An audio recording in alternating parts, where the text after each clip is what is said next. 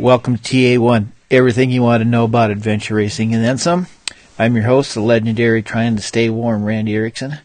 Yes, we're having our first stretch of cold weather here at home, but I'm inside, so it's not that big of a deal until the wee she-beast chili dog wants to go out for a baño, but we'll deal with it. So this week, continuing our World Championship coverage. We'll still have, a half a dozen more episodes on that. And then I'm starting to line up stuff for next year, or silly season, until we get into God's own time. And then we'll have some more teams going that way. So a little bit of house cleaning, as they say. I think this one's coming out on Tuesday. I think I'm going to start moving the posting date till Tuesday. Just seems like trying to get them out on Saturday can be a hassle. It's not just, I don't know, seem to be busy and it doesn't happen. So we'll try Tuesday for a while. It seems like that's when a lot of real podcasts come out. So we'll see how that works. It's been hectic at home with work, and then a friend of ours that has a bird store was kicked out of the store because the birds are noisy. Imagine that, after they'd been there for a couple of years. So evenings have been busy helping to get that ready, and they moved in, and maybe one more day and I'll be done with that. So like I said, it's been cold, so we haven't been missing out on a lot outside. That's it. It's coming up on Christmas. I don't think my photo book will be ready for Christmas time. It'll be ready to order before Christmas. Whether you'll get it or not, I don't know.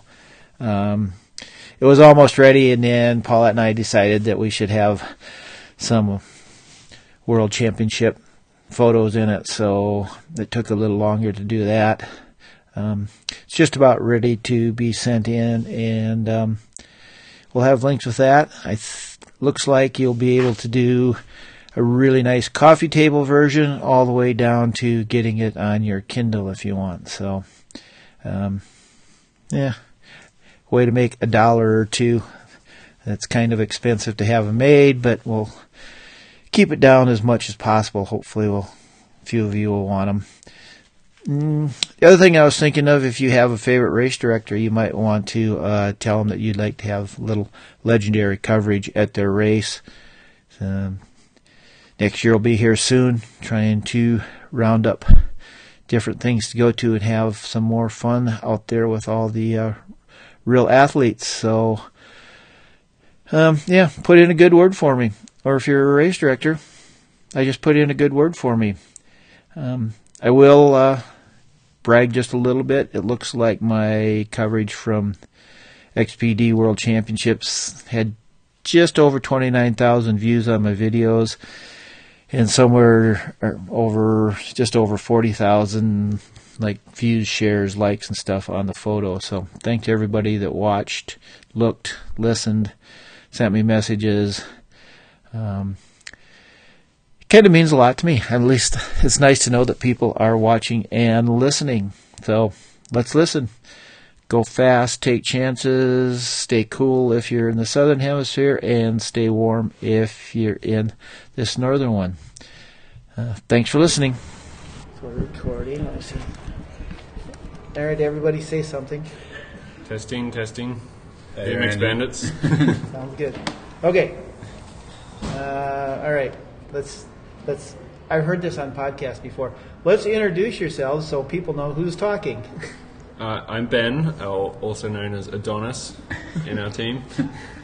And I'm Rowan, sometimes known as the crooner. I think maybe I'm glad I didn't spend any time with you. So, my first question is, are you named after the iconic 1983 movie? Rowan gave me this name. I'm not really sure where it came from. It was he's probably one better to tell the story, but it was that he'd heard about me as this legendary adventure racing person and had never actually met, and there was this big kind of meet build up over before we ever got to train together, and then finally he gave me this name somehow. I think sleep deprivation's got you there. The BMX Bandits, I don't know if we're named after the movie. I think Randy's talking about Adonis? Bandits, not Adonis, the BMX Bandits. Well, I can tell why. I know why your name's Adonis. Oh, I thought you were talking about Look at that Adonis. jaw. Yeah, I mean, Look at the this size of is. I mean, it's an audio podcast, but trust me. Are you married? I'm married. Oh, sorry, girls. it. Not You're for all long. out of luck. Not for long. I've got designs. The movie. Yeah. Okay, you go. You tell the team name then. Well, I don't really know how it came about because I joined after the BMX Bandits started. Technically, I think it's more just about the theme. It's about fluoro. It's about old school. It's about that legendary decade that was the '80s and all the good things that it brought to the world. Like Whitney. I can't complain. The '80s was my prime. So There was a relatively simple story that one of Dave's mates had his bike stolen, and they all grew up in the North Shore of Sydney. It's a big kind of outdoorsy lifestyle up there, and they threw a fundraiser for him, and kind of got this group together called the BMX Bandits, just going around terrorising the neighbourhood, and then it kind of turned into an adventure racing team after that. So you all that's the grew up to story. become adventure racers. Pretty much, yeah. Well, this was relatively recently, so he was already in his 30s. So One of those kind of guys. yeah. So, what's your background? How'd you get here? Always been into the outdoors. I grew up in the Northern Territory, so Arnhem Land and in the outback. Did a lot of camping and stuff. And I remember watching Eco Challenge on TV. That's kind of what it got me into adventure racing. Just thought, those guys are just mad. Would never be able to do that. And then, I moved to Sydney and met some friends who were into racing about 2009. And then did my first expedition race in 2010, the XPD. Oh. So, that was it. All right. Tell me your story. Tell me it's different.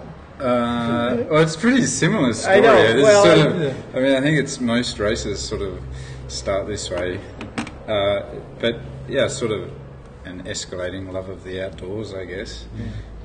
For me, it was rock climbing and heaps and heaps of rock climbing for a long time, and I just sort of thought, go have a fang around on a bike for a change, might be fun. I heard of this adventure racing thing, and I tried it with 3 mates. And it was an absolute catastrophe. We lost our maps and didn't know where we were going and couldn't navigate, and everything got saturated, and we just had to sort of bumble our way around the course. And then I met a couple of people that did know what they were doing. It's Sean and Kim, who raced in Proximity this year, and we just raced more and more, and we were naturally quite fit, so we sort of started to do quite well. And then there's always the next thing to do in adventure racing, and so from 6-hour races to 24-hour races to 48-hour races to this, it was just the natural progression. Just silliness. Did either one of you have any kind of a sports background, or just outdoorsy? I had rock climbing. I've been rock climbing since I was about 13. And I guess that was the closest thing I've ever had to a sort of. So you didn't come from a soccer background or a rugby background? Oh no, not really. I was just the utility, bounced around from sport to sport. I was probably more like mountain biking in high school, did my mountain bike racing, and through uni as well. Yeah, so it's kind of club interesting. level. Yeah, because a lot of really top level women racers have come from like a really top level sports team background. Yeah. Whereas a lot of men didn't, and I think that's just a cultural thing. Yeah. Women can't go rock climbing; they got to be on a team or something. You can go rock climbing, gals. I don't care. Go for it. As I tell people, I gave up rock climbing before you guys were born. So, I don't know if talked to anybody that really came from just strictly a rock climbing climbing background. Did you think? I mean, some mountaineering, but do you think that problem solving of climbing works for you? in adventure racing?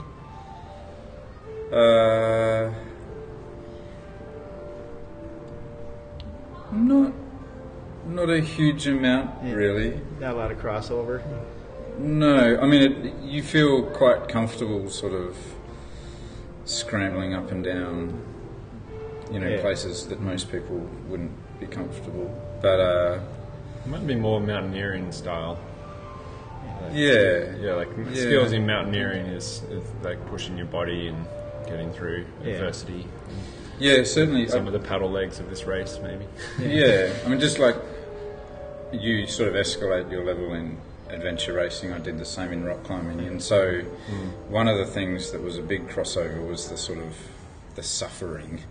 So I did quite a lot of climbing in New Zealand and a bit in Nepal and a few other places, and you sort of getting up at midnight when it's -20 to put on frozen boots is, I don't know, it's really epically painful, but it's also really rewarding later on, and that's exactly the same with AR. Did you feel that when you're doing it, that this was worth doing at the time, or sometimes was it like, I just want to get this over with and then go home and think, God, that was really fun? Are you talking mountaineering or adventure racing? Because I like to know the background. I mean, it's interesting how many different backgrounds there are where people come from. Yeah. So. No, mountaineering was always worth it. I mean, you've always got that voice in your head that just says, just turn around. It's not worth it. What are you doing here? But like there's these two voices in your head, and one of them is like, keep going, it'll definitely be worth it. And every sunrise or every sunset or every time you get to a peak or a beautiful spot, it always is. Yeah. So mountaineering is sort of kind of a team sport, unless you're nuts and not out there by yourself. Yeah. I've done a little bit of solo stuff, but most of it's with other people, and it's like team sport to a sort of critical point, your life relies. I mean, literally. I mean, in adventure racing, it's sort of, your life sort of relies on your teammates, but mountaineering, it's not quite as critical. Yeah, you really need to be able to trust the judgment of the other person or people on the ropes. If they set up an abseil, if you're pushing the limits, you just jump down that abseil without question, and so it has to be just a foregone conclusion that they are as good or better than you at setting these things up, and that they are going to be 100% safe and have. Yeah. How long does it take you to know that somebody will be a good teammate? Can you tell before you race with somebody, or do you really have to race and you get done and like, no, that's not going to happen again? I think you see a lot more in an expedition race of someone's personality. I think it's kind of like a whole year's worth of living condensed into a few days in terms of emotions. It's like the ups and downs and the peaks, and so I think you see lots of sides of people you don't normally see in everyday life unless you're their partner or something. I'd agree. I think until you race with someone, you'll never know if they're going to be the right person to race with. Does he know things about you that your wife doesn't know? You don't have to say what they are if he does. I mean, I don't know. We're not going to go there. I don't think so.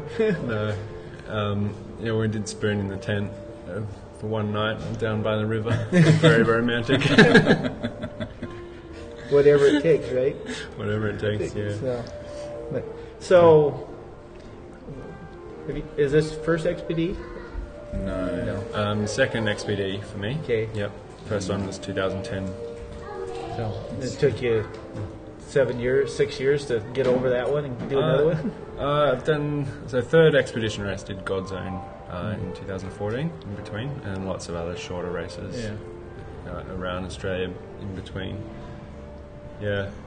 With number 6 for you, is that right? Sixth expedition race and third XPD. So, And second world champs, we did Tassie as well, which was pretty cool. Racing these guys. how does Greg and Louisa pull off this race?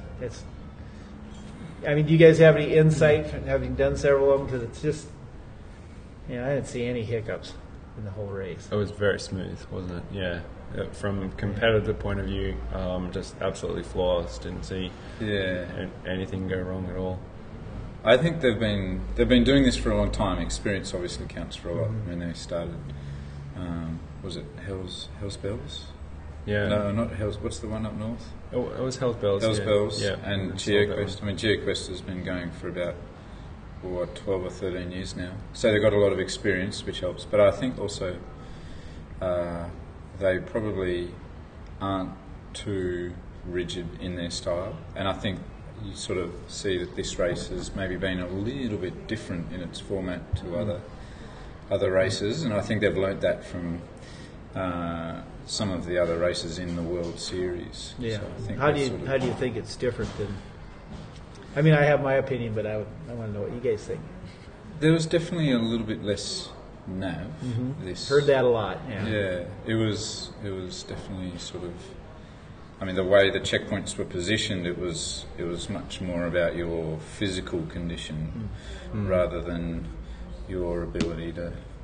Not a lot of route choice. Like a pure off-track nav, which we really like, and would have suited us, and actual route choice of between different ways. There was a little bit, but it's still a really good course. Yeah. Well, and my theory is that they put the race back in adventure race. Because the last three world championships just kind of been too much adventure. Yeah. And I think it needed that, the sport, and it suffered a bit from those last couple. Yeah. And this was really getting things back on track, and it needed to be a success, and it has been. Yeah. Do you think was there enough adventure, or would you like to maybe a 24-hour trek or something? Do you think maybe could it use a little more adventure, or was it pretty good? I think it had some amazing high points in the sort of realm of adventure. I thought the pack rafting. Yeah, that was adventure. Yeah. I mean, it's a bit hard because Ben and I just live down the road, so we're sort of familiar with the area a little bit. But for other teams coming in here, doing things like the pack raft down through Bungonia Canyon, I can imagine that would have been pretty special. Yeah. And the walk through the Budawangs, through up and over the castle and through Monolith Valley, if you got that at sunrise or sunset or during the day, you would have been in for a bit of a treat. Yeah. So I think spectacular terrain. Yeah, some of that stuff they really got right. Yeah. So did you guys have a clue about the race? I mean, being locals, yet were you like, oh yeah, they got to go here? Sort of. We had our theories. I think, it was XPD Shoalhaven. Yeah. Guess that there's going to be some rafting on the Shoalhaven. Yeah. And so we did a trip down there and just practicing. We were lucky I had a little bit more water that time, which it was a shame that the river was down a touch because it was it's such a fun river for pack rafts if it's up a bit higher. We guessed, all the national parks, the Budawangs and Lawtons, all spectacular through here, so obviously had to go through that. But there's lots of different routes, so... We thought it might have gone through Corring. There's an area called Corring Arch. Yeah, Corring Peak. And Corring Peak. So we did like a 30-kilometre loop round there, which was quite close to the castle, but we didn't actually touch on any of the roads through there, which was... so we were close, but no cigar. No cigar, yeah. So, it probably didn't matter with this race because, like you said, there wasn't much navigation, but have you done races along, close to home, and you get screwed up because you think you know what you're doing? You don't pay as much attention? Because I'm guilty of that. You're like, oh, yeah, I know where we're going. Oh. No, shit, where did I go? I don't think I've had that problem. You get a bit of familiarity, but I like being I know exactly where I am on the map, a little bubble, and don't pay too much attention to the kind of bigger picture above that. Dave, another teammate of ours, he's really good with the local knowledge, and he generally is the route finder of the team, and we kind of know it's like around here. He's like, I know the way to that. It's over this bit around the corner, and here's a trail. That can be helpful. If you so he's pretty good with local knowledge. So cool. This is the part where I like, because I don't have to say anything. Tell me about the race. Don't leave out anything. How is your are you guys good paddlers? Three of us are, and I'm atrocious. So that was one of the sort of the low points, I guess, of our race was the second paddle. We got this really awesome picture of my hands. Actually, they look like they've got leprosy. But so we were all suffering a bit, and the monotony of 100 kilometres of endless paddling was getting to us, and I was falling asleep in the back of the boat, and we were sort of zigzagging, left and right, and Ollie was yelling at me to wake up, and it wasn't really working. And so, they're good paddlers, and I'm rubbish. I feel like I can call myself a paddler now. Although I have quit until 2018 after this race. Well, you got all yours quota in for next year. Yeah, I have already. The lead up we had, kind of just made it to the start line. I did anyway. I've got a bulging disc in my neck that's hitting a nerve that goes down my arm. So that's given me some fairly intense pain for most of the race. And haven't been training much, right? But I thought, why not? I'm committed now. I'll do the race.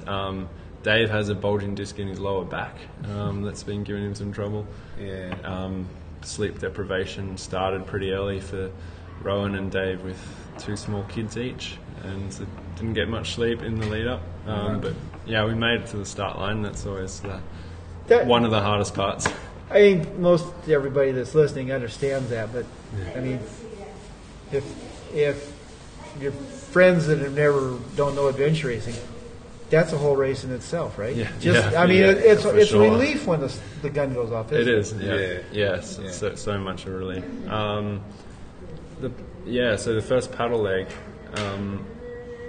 There's some really good rock climbing out at Point Perpendicular where we paddled to checkpoint A. So it's cool to see that from the. Is that like deep water climbing, or is there like regular routes? You wrap in from the top, so it's really committing. You kind of especially the ones that go right down to the ocean. Sometimes questionable rock down that level, but and super exposure, your waves crashing below you, and the wind and everything. It's a good adventure there.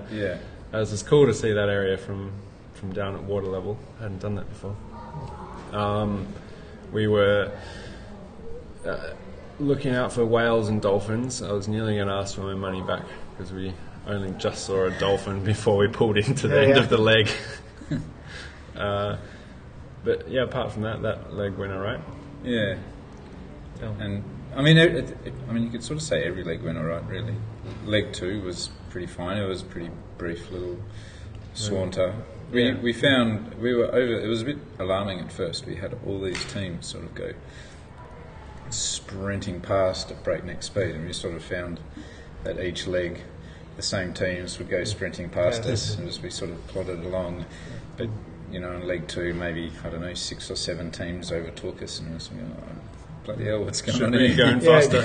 You realize, that it's still another 7 days to go. And then leg 4, maybe 4 of those teams would overtake us, and 2 just never appeared, and leg 8. Maybe 2 of them overtook us, and the rest just sort of dropped behind.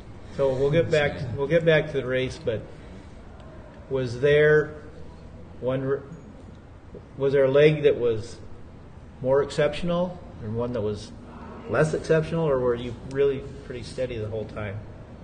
In terms of our performance? Yeah, I mean, your performance, or how you felt about it, or were you up, all down? Leg 1, we definitely did better than we thought we did. I think we finished a little bit higher than we thought. What was the 100-kilometre bike leg? I was quite impressed. We managed to do that under the fastest estimated time, I think. Last bike leg, you mean? The last bike leg, Yeah, 100. yeah. So, I think we smashed that one. We were quite impressed that we were able to, we finished 24th, so we're not at the That's pointiest of ends, but Yeah. it was nice to be finishing at that level and still pumping out really quite respectable leg times. So I think we did really well in that leg. I think I was surprised that we managed to run the last 18 Ks because we had like about 3 teams hot on our tail. They were like pulled out all stops for that.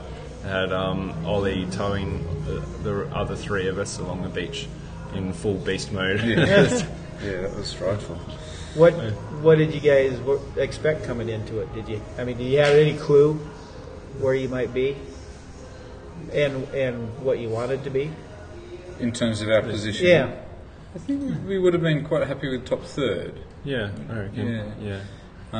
But being an all-men's team, it would have been awesome to have been able to take out the first in the men's, but we sort of, I guess we were fairly realistic about it. The guys that did eventually win it, who we were quite close to and actually in front of for some of the race, have got 2 of Australia's best ultra runners and a couple of really experienced adventure racers. So I guess winning that would have been probably just slightly above expectations. So I think we managed to be roughly where we expected in terms of the men's division, and probably better than expected in terms of the overall. I'm definitely happy with where we were overall. Yeah. In terms of the calibre of the field and the number of international teams and stuff. Well, it's, everybody was saying there's 30 teams that think they could be in the top 10 before the race exactly. started. Yeah. And there were 30 teams that could be in the top 10. It just didn't all fit. Yeah.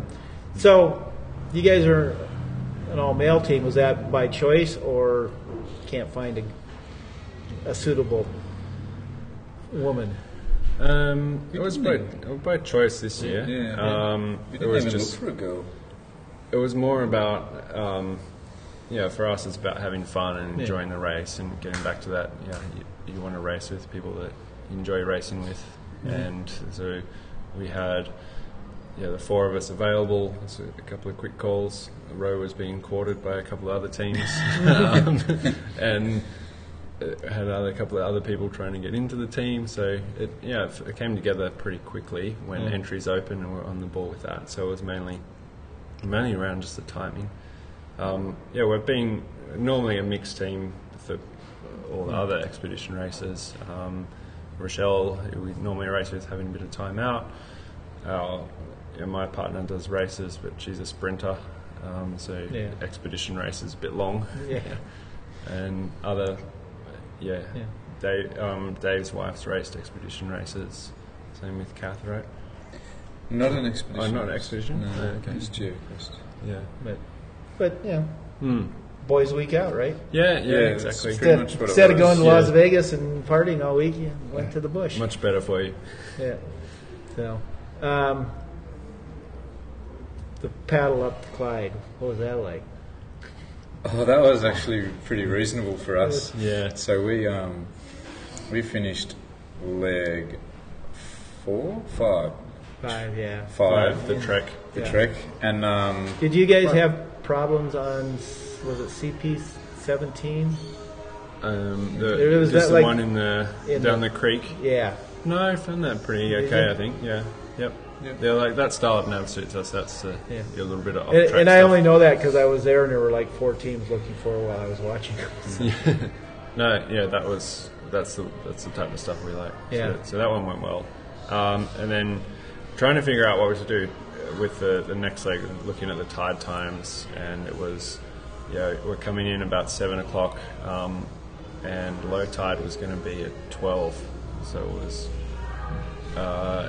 raging out at the time, and we didn't have any sleeping gear in that box, and it was by the highway, the TA, and we're like, okay, what are we going to do? Dave had this brilliant idea of let's look for a hotel, even better. Let's look for a caravan park with a cabin. The Rowan's checking the map, and there's one right next to the TA. Yep. 100 metres away. 100 metres away. Serendipitous. It was meant to be. It was. And Dave went in there, sweet talk the owner down from $250 a night down to $150. It was hilarious, but the owner, he was like... He was just talking talked himself down. Yeah. Dave's going to hand the money over at $170 bucks, and he's like, oh, no, 150. So this guy's just, without even asking, just... Yeah, and so we rented a room there, a cabin, with 8 bunks in it, had plenty of room, had a hot shower, ordered 4 pizzas, got 3 hours sleep, waited for the tide to go. Had hot showers. Yeah, waited for the tide to go out, and then started our paddle basically just before low tide. So we had the tide with us, fully rested, and just screaming up the river. And basically caught teams who had come into the transition at the same time and not had as long a break, and started off basically straight away. Some of them went out trying to battle the tide and had to turn around and come back to TA. It was just so fierce. Is that, I mean, you understand tides? People like me that come from the middle of the U.S., although I'm starting to understand tides finally, but I mean, that's a big thing to understand that, right? I mean, you can, people look at it and say, oh, well, yeah, but it's not that big a deal. We can go up against the tide. But, I mean, I think that's brilliant what you guys did. I guess it was fair to everyone. They had the tide times printed on the maps, like right where you needed it, and that was, I think, something that is really top notch in this race. The map preparation. Yeah. So the first expedition I did, you basically got paper copies of local maps you can buy, and then you had to go and mark the checkpoints on yourself. Draw all the routes and everything here. You've got the elevation profile of the stage. You've got the tide times marked. You've got like descriptions of each out of bound areas, instructions on the map. Just top notch, that quality. So so that was really good that we had those timetables, and it worked out really well, that part of the stage for us. And then didn't really require much nous to work it out. It maybe just required a bit of experience to know how much of an effect an ingoing or outgoing tide would have on your paddling effort. So that was probably the one thing that we had over some other teams. I think that's... And then awesome. Up the river, we're all feeling a bit sleepy, and Ollie, other teammates from New Zealand, he was like, I don't know, a good way to wake us up. He's like, I'll do a haka. And he can do the haka. It was fierce. So it's like screaming at the top of his lungs. It was repeating after him, and it was like just no one else around. Or so we thought. And just like magic water, super calm, headlights off, and just this haka echoing up the Clyde River. And then a couple of minutes later, we caught up to another team, past this New Caledonia team, and they were like, that was a good haka. I can just imagine what that would have been like for them, just to hear this team screaming out the haka coming up behind them. It was pretty cool. I mean, I don't even know where I learned about it, but every once in a while I'll just go to YouTube and watch one, and it's just like something about that. It's pretty intense. It's fierce. So, do you guys know it now, or can you just have to repeat it? We just kind of scream. So that was a good leg for us. And then the long bike didn't sound like that was like anything real special. From the 90k bike. No, there wasn't very much in that leg, was there? We just kind of cruised along through there. Just it was kind of hiker bikes up the hill. That was the 58 kilometre leg, had the hiker bikes. The one to the cave was 90, right? Because you're just kind of... to the caves was 70. Okay. What was after the Clyde River? I'm forgetting now. Clyde River, then a ride, then the 58 kilometre ride, that was the hiker bikes, and then the 45 kilometre trek through the Buttowings, and then the 70 kilometre ride into Bungonia. But before the, which was the ride with the hiker bike down the cliffs? First stage, Yeah, first aid. First night. Yeah, that was a lot of fun. I was kind of wishing that we did that in daylight just to see the exposed terrain we're on. Maybe you don't want to know what you're on. In a couple of sections there, I was really just hanging onto a tree by its roots, and you're like, well, that's quite a drop there. Yeah, that seems to be one of the talking points of the course. I mean, I haven't heard anybody that really hated it, but there's some people that weren't too thrilled about it. Yeah, it's funny, hey? I mean, I think on that leg, they really made up for it, because at the end of it, you had a sort of 10, 15 kilometre descent that was almost endless. And you sort of, I don't know, you're in for a degree of suffering and some arduous moments when you're racing. At first I was sort of like, well, what's the point of this? But the further away it gets, in history, the more I sort of, I guess, think, yeah, well, that's adventure racing. It's not a triathlon. It's That's right. You don't That's right. run, ride, pedal. You run Up and for an you adventure. struggle and you sweat and you bash your way through bush and you abseil or cave or grovel around in the dark or whatever it is. Yeah. Adventure racing has that extra element to it, which is exactly what that hiker bike was, whether you like it or not. Yeah. So had you guys been up to that castle in the valley before? As in high school, so quite a while ago. Yeah, I've done a trek through there.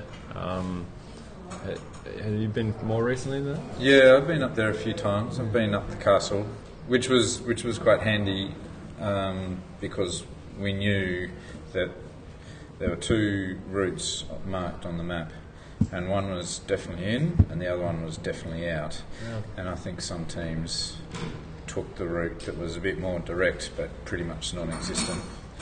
And so the local knowledge certainly helped there. But we've been through there. It's beautiful. It's really stunning. Because there's a track there, but you did have to pay attention. And For sure. And Beyond the castle, definitely. As you went over Mount Tarn and beyond, and knowing, and as you go around behind on the north side of Mount Cold, you've got to have your wits about you to know where to drop down. That was something we didn't know.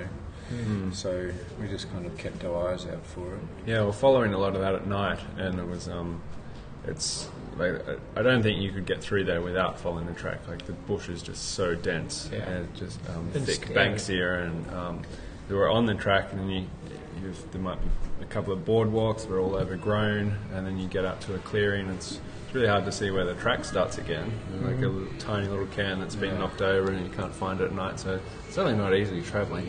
There's a track there. How are you with caving? Grovelling. That was probably the low point of our race, I think, for sure. Ollie loved it. Ollie is all about, grovelling around in the dark, squeezing through holes. But I think the rest of us were fairly ambivalent about it. It was, it was unique. Yeah. Kudos for that. But I would definitely have preferred like an abseiling or jumaring section or. Yeah. It was kind of, along those lines. I don't know, strange that there wasn't a rope section, but but also it's nice that they didn't just put one all right, Jumar up to the top and just an arbitrary up and down section. So. Apparently the rope section was going to be down from the top of that on the first bike leg instead of that hiker bike. So that was a way to get down the cliff, but then it just the logistics were too hard, etc. So I think I enjoyed the cave in the end. We just had a rough start with we're all pretty tired. Forgot to mark the checkpoints properly on the map. It went off and went down one of the caves, and we're like, how are we meant to find the checkpoint on here? Thought we had lost one of the maps, but it was actually just stuck together with the other one. Dave put my camera in another team's backpack, and then so they went off with that. So it was all a bit of a schmozzle. But I think we got it back together in the end and enjoyed it by the end. Yeah. The thing that surprised me about it, and I don't know what I was expecting, but I was with a couple of teams, and they're like, those caves were hard to find. Yeah, the map was pretty... So true north on the map was left. So, And I think that threw us a lot of the times, because you're like navigating, what's going on with this map? So it was a bad photocopy of a big, proper cavers map, and true north was left rather than up. that would be tricky. And so I think that's why it made it pretty hard for a lot of people to find. But I think once you figured that out, it was okay. Yeah. They found their way around. Yeah. It was almost my low point of the race, because I walked in with one team, and they met up with another, so they were waiting at the cave. And they came out, and I just started going with the second team. And all of a sudden I realized I have no idea where I am. And it was during the rain, and so I'm like, hey, I'm going to stick with you guys, get me out of here. And eventually we came to the road, and then they're like, yeah, just follow this road. And I started following it. No, this isn't right. What'd they do to me? And so I was going back to there's an information sign. Yeah. I go back to that, and then I'm looking like, oh, wait, that's the entrance. Got it. But it's like, I don't want to be out here all night in the rain. So I can see where it'd have been a little tricky. Yeah, the weather turned pretty crazy up there. Yeah, Were you there before or after the rain and hail? During. We missed the hail, didn't we? Yeah. I think we were there. We must have been there Sunday evening. Yeah, Sunday evening. Spoil one big door. So Well, it rained a little bit, but it wasn't hailing then. Yeah. My rule of adventure racing is all adventure races are 3 days. First day, the last day, and the one in the middle.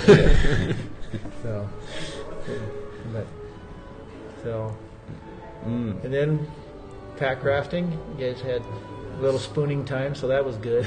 A little spooning time down the road. Voluntary spooning. I made a little nest, more of a burrow, wooed Adonis in. Did you guys, I mean, how long did you have Crooning to softly. dark zone there, or did you walk any of it? That worked really well, the timing. So we got, so we finished the caving at our time, 5 hours ended at 8. And so then we got the last couple of checkpoints, strolled down, walked down the Slot Canyon over those boulders. That was one of the high points of the race. For me, it was like so fun just jumping over those white boulders. And it was really cool. And got down to the Shoalhaven about 12. So we had a bit after 12. But we had about 3.5 hours of sleep in here. Yeah, so that was pretty good. It was a little bit after 12. Good sleep there, and then we're ready to go. Basically on the water on the dot at 5. So rather than trying to hike down the river or anything. Yeah. So that timing worked out really well. Yeah, that's pretty good. And then that was basically an epic day of paddling. Starting at 5, I went until midnight that night with those 2 legs. Yeah. That was tough. Yeah. Was that kind of when you got the maps and looked at it, was that kind of like, what the hell is going on with this? We had that course outline from the week before, and that's going to be epic. That long paddling, even downriver, we knew it wasn't a good flow all the way. Yeah. It's going to be tough. Especially having paddled it before, we knew how good it could have been, but we also knew the water was about 20 centimetres lower than when it had been like when we were there. So I guess we were expecting it to be a little bit bony, and it was pretty slow and tough up the top, wasn't it? Pushing through some of the rapids was just awkward. Yeah. And it kind of just kind of that you grates on can't you. really get out and do anything in the rapids, but you're kind of doing the scooty thing a little bit. Yeah, or sometimes you got one leg over the side, or sometimes you're just pushing the boat, and your feet are skidding from side to side, and you're twisting ankles and falling over, and it's pretty undignified sort of. Yeah, that's racing. Yeah, it is. Everyone's Absolutely. in the same boat. It's just so like that's, the hiker bike. That's fine. I mean, Australia doesn't have a lot of rivers. Yeah. So for Australian conditions, it's kind of often the best we've got. Something like that. So when you guys, this is for me because I'm still trying to wrap my head around it. So when you come down to the trail, and there's kind of that put-in area right where the other creek comes into it, right? Yeah, so bottom of the White Trail. Yeah. Yep. And then you basically went straight across that little pond, right, into the, or did you walk down farther? We went straight across. Yeah, we jumped into that pond and then paddled down a bit, and then there's our first rapid there. Yeah, but and then that.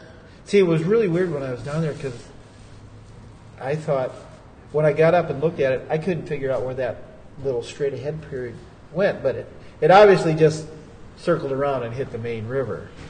It was. Well, I think there was a pond there that was kind of a dead end. Yeah, Wasn't there on the and left? we We started 10 off. metres down it, We went and then down like, it, and then you actually had to go back. And the main flow was a channel on the right, and that kind of pond just petered out or whatever. Yeah, it was. I don't think it was joined a up. furphy. You just, Yeah, it was very confusing.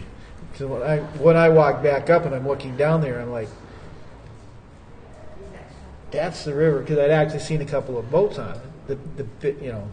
But so you're standing on the trail and you see there's a river there, but everybody was going this way,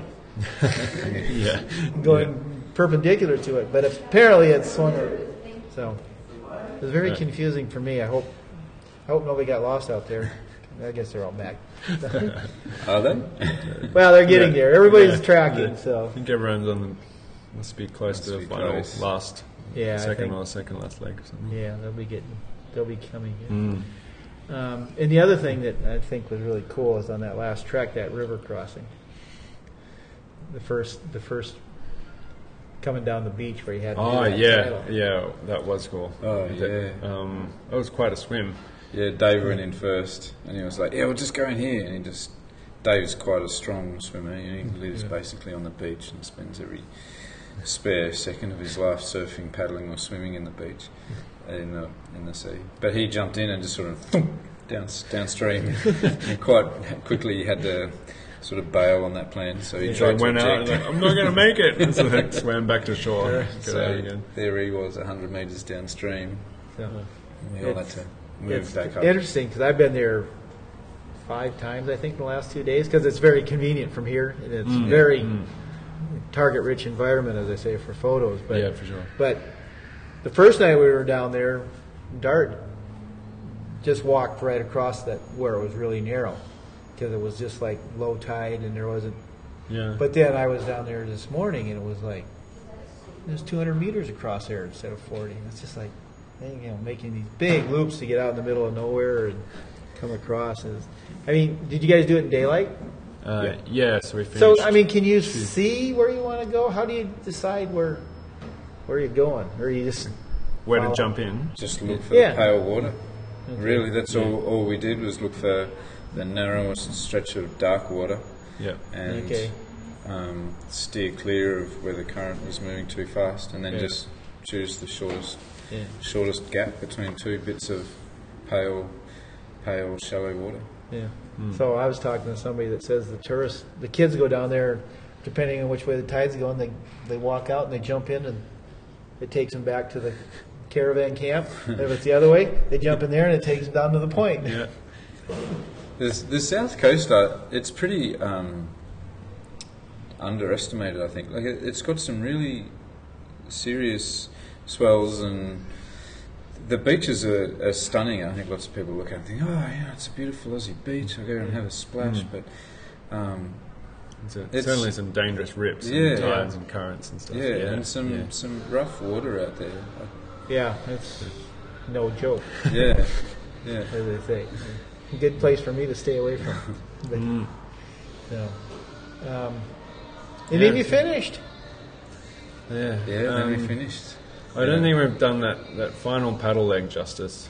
In that we found that it was the most epic part of the race for us, because we pushed on after the pack rafting. Yeah. So when did we start? It must have been about 3 o'clock. Yeah. 10 hours. And Pack rafting, that'll be pretty close to right, I think. And the top section was really fun. It's got a fair bit more water in it than after the dam, just cruising down that. It was a nice sunny day, and a few clouds rolled in, and it was raining. And it started to get a bit cold, stopping to put some layers on. Basically had all my merino on that we had. Got to that first checkpoint, and then we realised, there's still another 5 hours of paddling left. And I'm like, far out. And I'd pretty much run out of food and didn't have any more warm clothes, and was in the boat with Dave, and basically just couldn't stop paddling. I was just hurting so much, but had to paddle as hard as I could to stay warm. And Ollie and Roe behind us were having to paddle as hard as they could just to stay on our tail. So none of us could stop. We didn't have not even a paddle stroke break for about 5 hours, and just blasting at home until midnight. And it was the hardest thing I've done in my life. I think that was really tough. Yeah, everyone was pretty, certainly the last third of that. We were on the Clyde, it was dark, and we were a bit snoozy, but Ollie sung the haka, and we made up these bizarre stories about one-armed eunuchs and their teddy bear from Venus and stuff. But normal. Totally normal. Yeah. Adventure racing. Tuesday in adventure racing. Yeah. But this paddle, like the 56k paddle, definitely sort of broke us a little bit more mentally.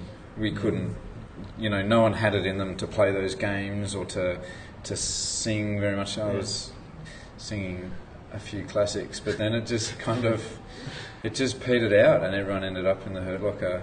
So it wasn't just the physical aspect of sore backs and smashed up hands and blisters everywhere, but the mental game too, which happens every race, I guess. That was definitely the mentally sort of very satisfying though. You learn that you can just how far you can just push yourself in that, and you're like, wow, I can do it. Well, you know what they say. How can you know where your edge is if you don't go to it, right? Yeah, exactly. But I mean, were you? It looked to me like the river was twisty enough that you could probably were actually telling that you were making progress, right? And kind of keep track, because sometimes like in Costa Rica, they had to do like a 40 kilometer on a shipping channel, straight line. I mean, so that's got to help a little bit. At least you're making some progress. There were some big horseshoe bends, but then a couple of the straights between the horseshoe bends were 5 or 6 Ks, and that was taking an hour. We counted it, and we got 5 turns left. An hour later, still got 5 turns left. Like, far out. What do you, for each of you, where do you go in those situations when you're still a team, but it sounds like you're basically all kind of just in your own little thing. I go to sleep. That's what I do. There you go. On the paddle. Works for me. It's all I can do. I find it quite meditative. And it's just that similar to the mountaineering. It's just one foot in front of the other. You just one paddle stroke after the next. And it kind of the rest of the world just melts away. All you can do is just think about the paddling, and it's kind of it gives you that release mentally as well. I can't think about anything else. Don't have the energy. And it's kind of nice to do that. In a kind of weird way. So how long ago been a day since you finished? Tuesday. You say 2 days. So, well, my point is, are you ready to sign up for the next one? Actually, yes. I could feel so good after completing this. We had a great race. I'm happy to do another one. Rowan reckons he's retired. Retired. Yeah, you and Nathan finally, right? Yeah. Yeah. But I'm actually retired. We'll see. I want to get back into climbing a bit. Yeah. Well, I mean, you're talking two sports that are very time intensive. Yeah, I can see where you'd have to pick one or the. And when you have a family, I've got two kids under 4. It's like I missed my son's first birthday for this, and both sports are such time intensive sports that are exclusive of your family. So are you gonna?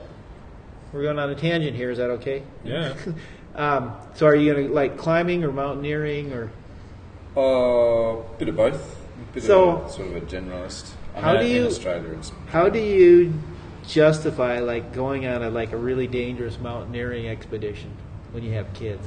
I haven't had to do it since I've had kids. Okay, but my last would you for the right expedition? The mountaineers I know they've quit mountaineering because they've started families. Yeah, and that tends to be the turning point, I think, in a lot of people's lives. It's got to be to me. I mean, it is all about just minimizing that risk. Yeah. That. I mean, if nothing else, how can you be out in some place where it's so dangerous and not? They got to be in the back of your mind, and that's not good either. When you're in a situation where you need to be focused.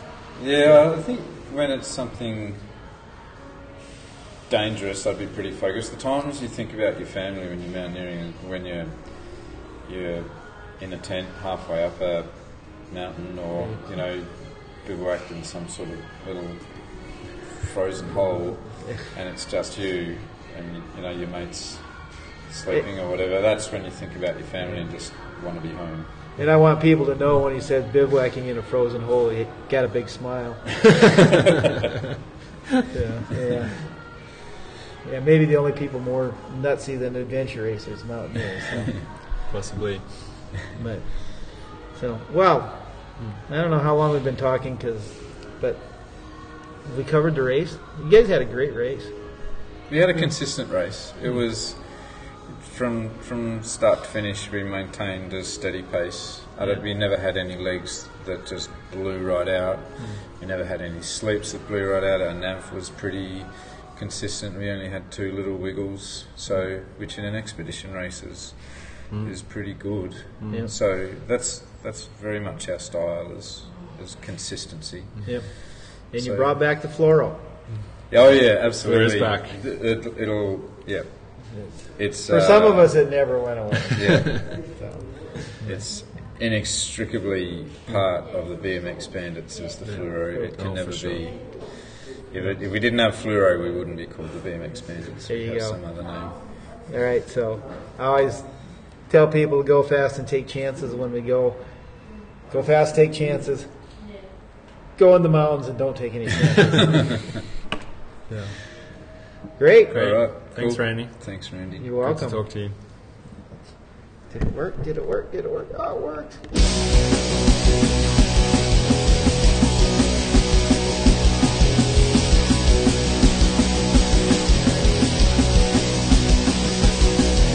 Over and under we ride, in love with the suicide. Yeah, we fuck with disaster and careful as something to hide. So come give this trick a try. Pushing faster, you bastard, and over this mountain you glide. No, you're not gonna last if you can't push it faster. Nicole, what's it you got is that I've been turbo diamond back. A GMC racing back, man, I wish I had one like that. Nicole, you stole my soul with your cute little body. Now you're radical tabletop, girl, I wish you would never stop. Nicole, I was only 10 years old.